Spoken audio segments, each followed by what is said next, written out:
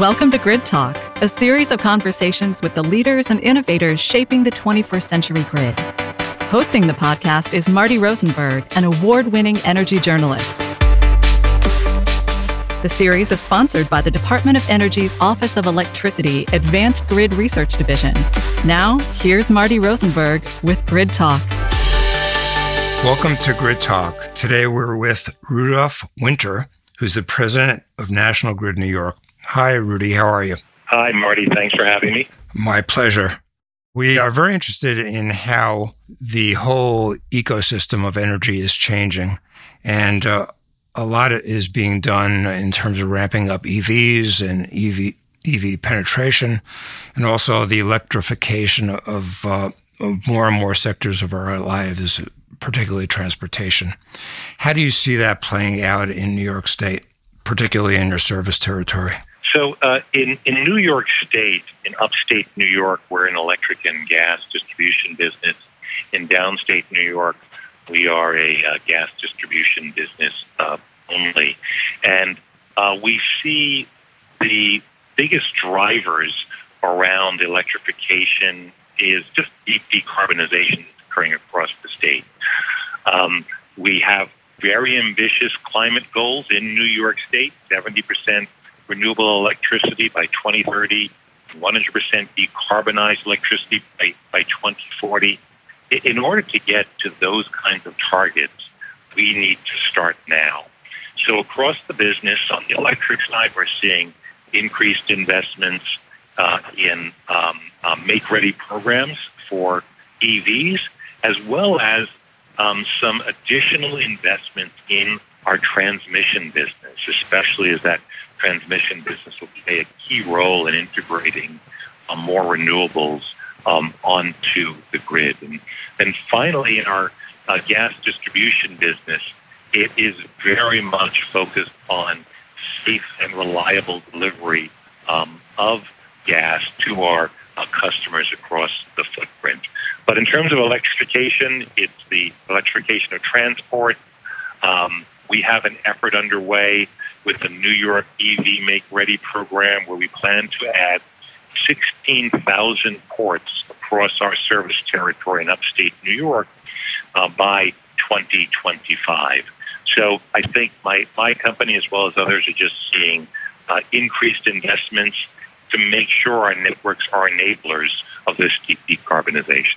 How do you see increased penetration of renewables working in your service territory, and what challenges do those create?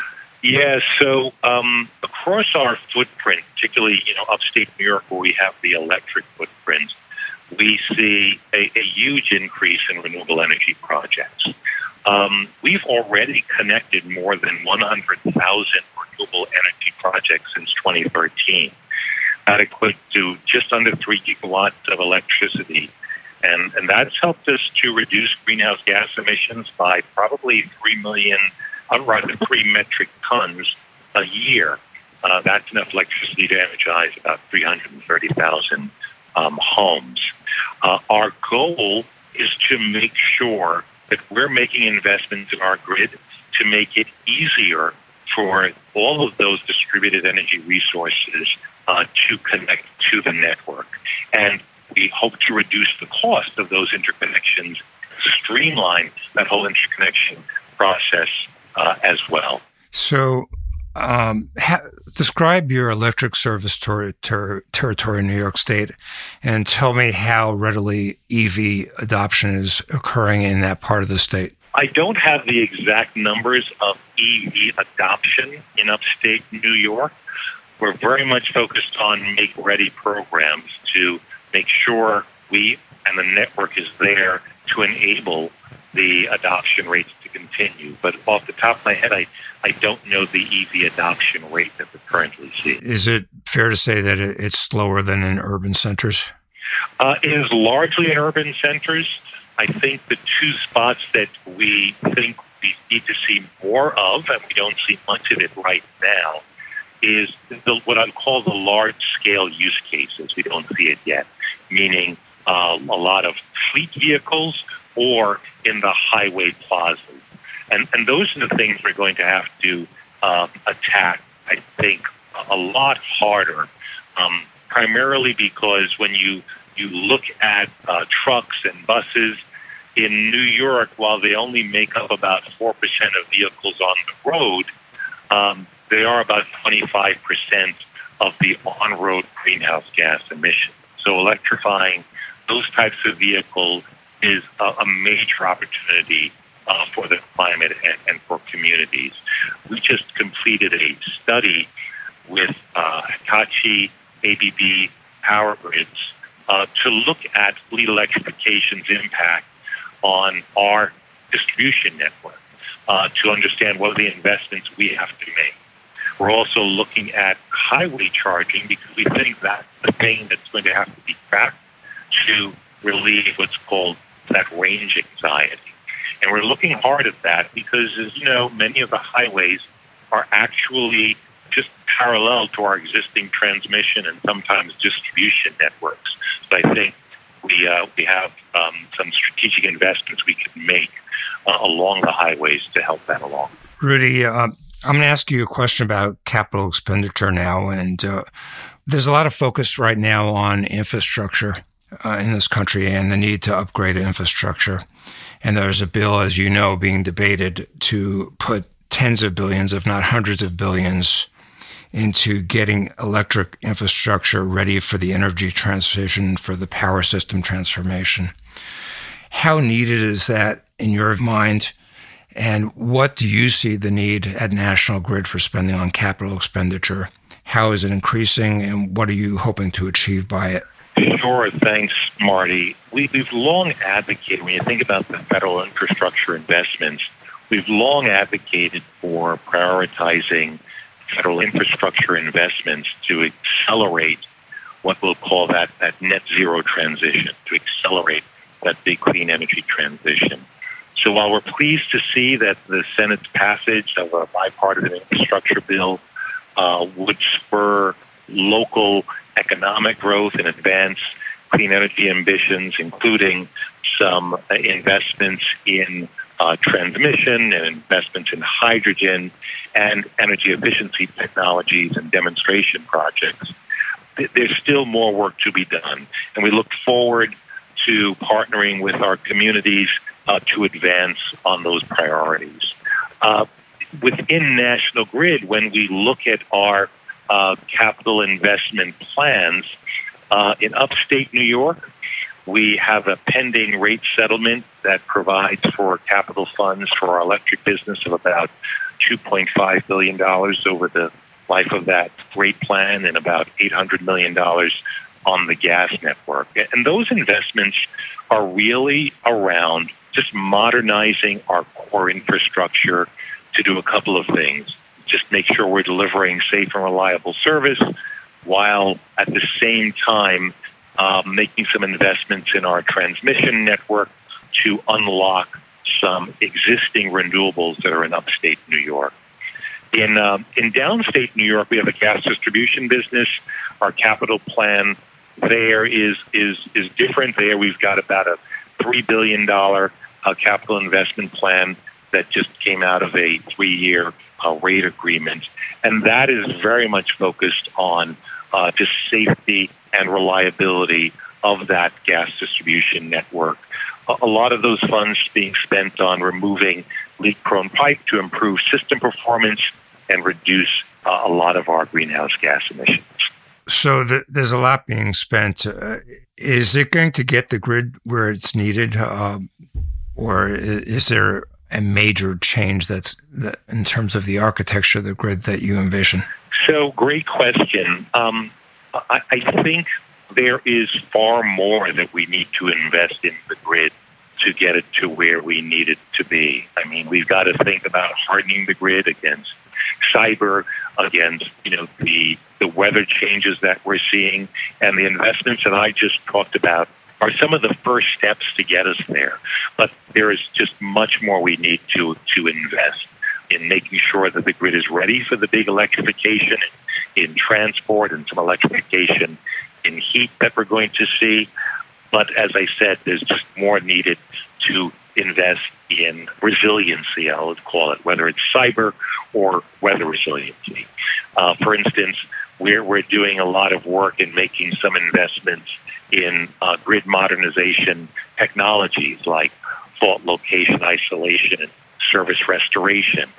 While we're starting to do that and deploy some of this technology onto our network, the dollars that I just talked about aren't enough to deploy it across the whole network. So to answer your question, more is going to be needed around hardening the grid against cyber and weather events, as well as additional, I'll call it hosting capacity to make sure we're able to interconnect the renewables, we're able to interconnect the EVs as we electrify more things. Those of us outside the Northeast watched with some horror as we saw the impact of Hurricane Ida with the water pouring into the subways and the highways around Manhattan. Given that your metropolitan area infrastructure is more closely aligned with gas, did you see effects of more intense violent weather events on your service territory?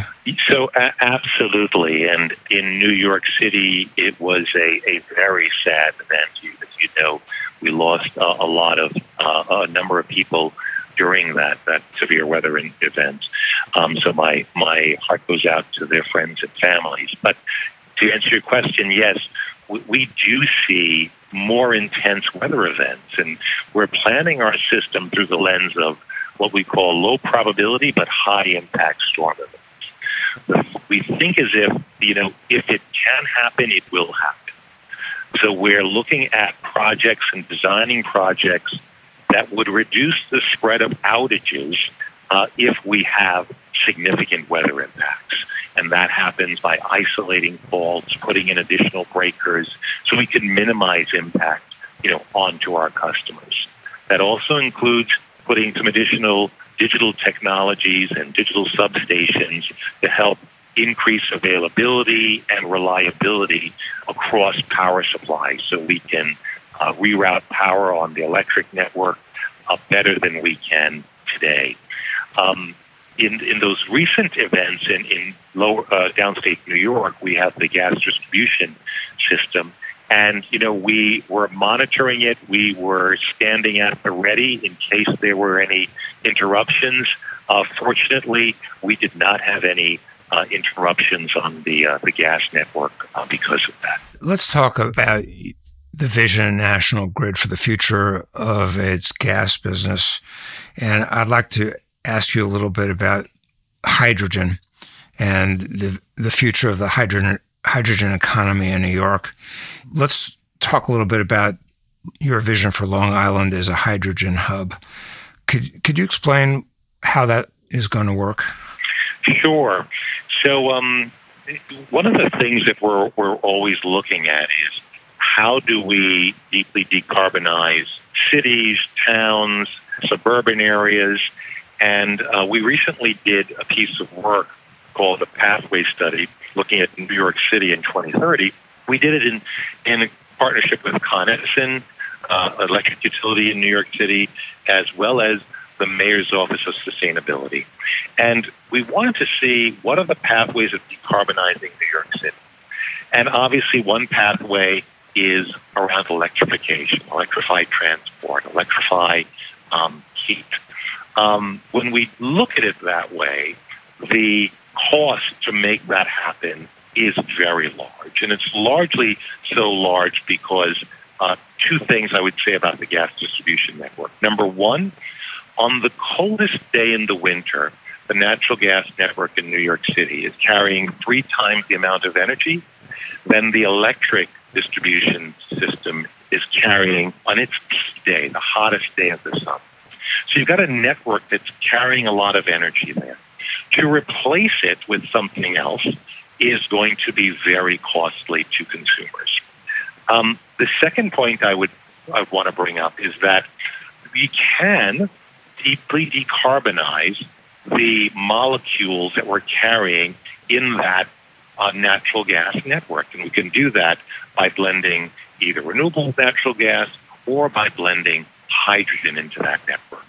When you do that and you look at that pathway study, you can electrify a lot of building stock in urban areas. but there will be some hard to electrify sectors and parts of the building stock. In those cases, you get that by delivering a low carbon fuel through the natural gas system. So we're doing a lot of work, Marty, with Stony Brook University in Long Island to understand what we have to do to the network to get it ready and how much hydrogen can we potentially blend into the gas distribution network. And we're doing some work with Columbia to look at the economics behind it all, use cases behind it all, and the policies that are needed to make that work. So we're very much focused on understanding those things.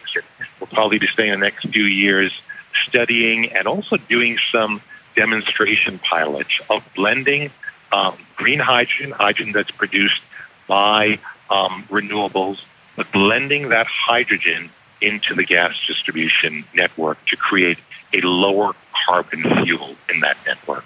You mentioned hydrogen produced by renewables. What role do you see offshore wind possibly playing in that?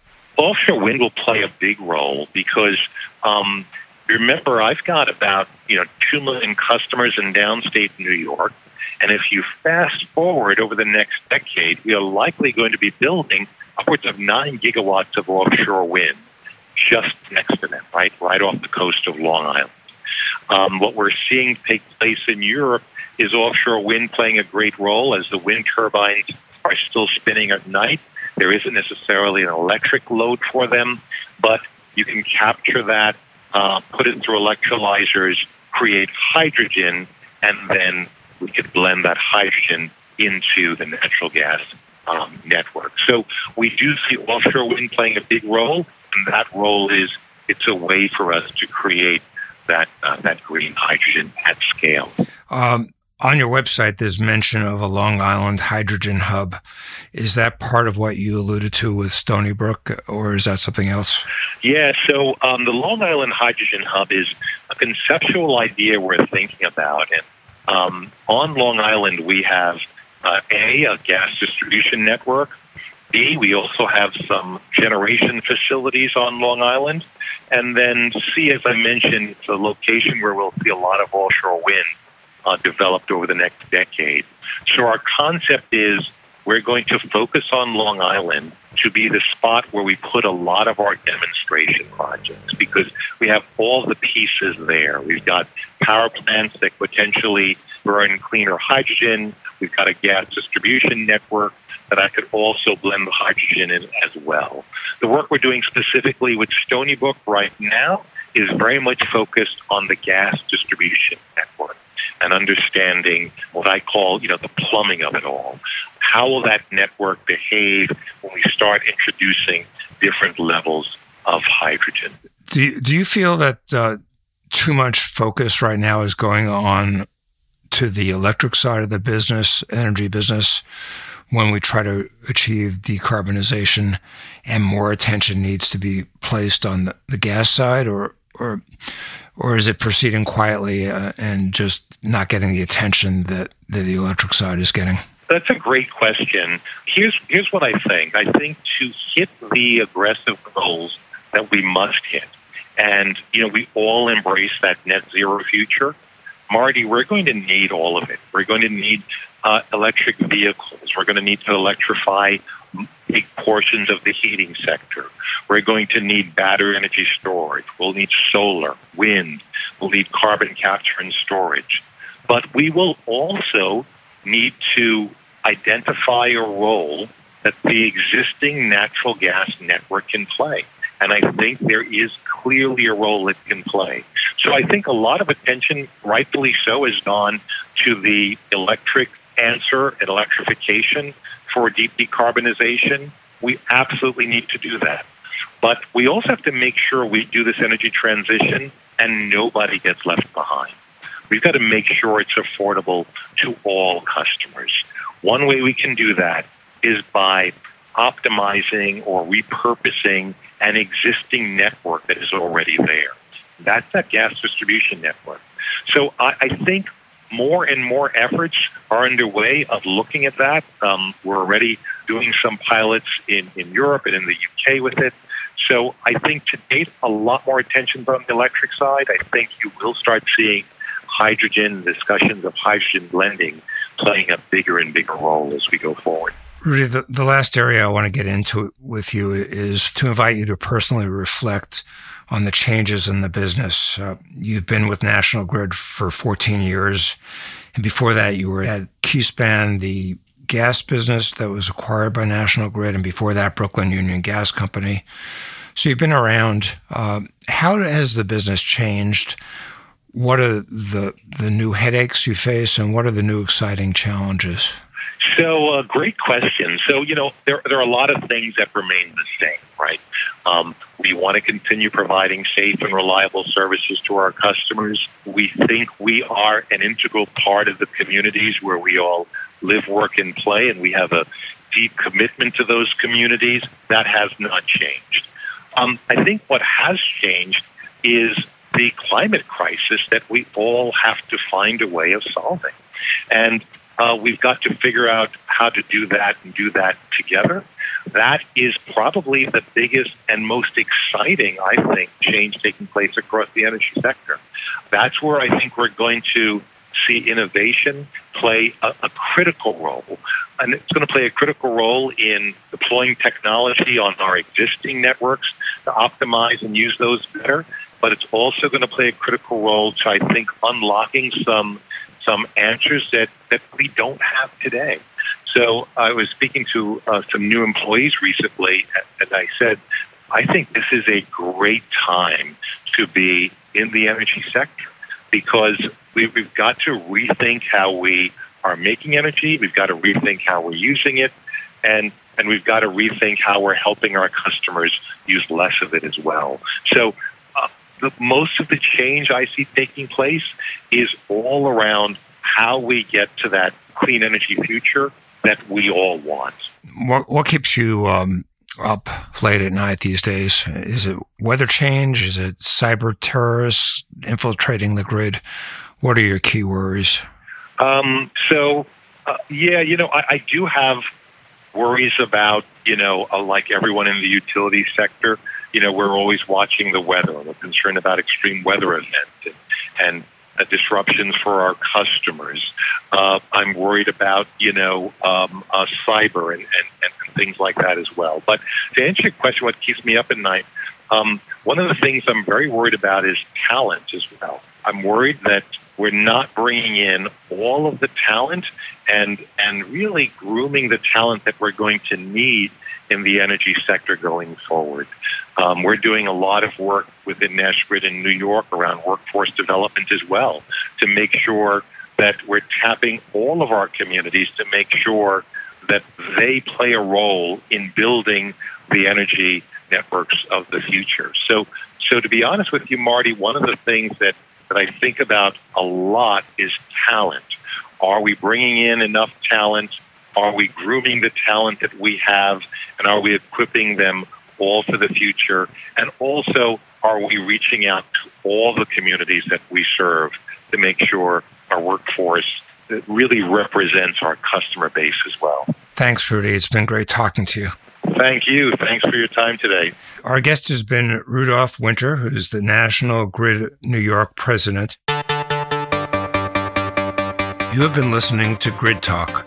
Please send us feedback or questions to gridtalk@nrel.gov, and we encourage you to give the podcast a rating or review on your favorite podcast platform. For more information about the podcast series or to subscribe, please visit smartgrid.gov.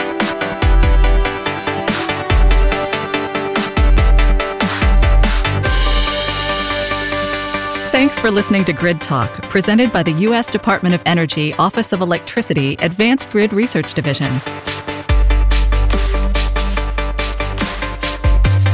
Subscribe through your favorite podcast provider or visit smartgrid.gov for more information.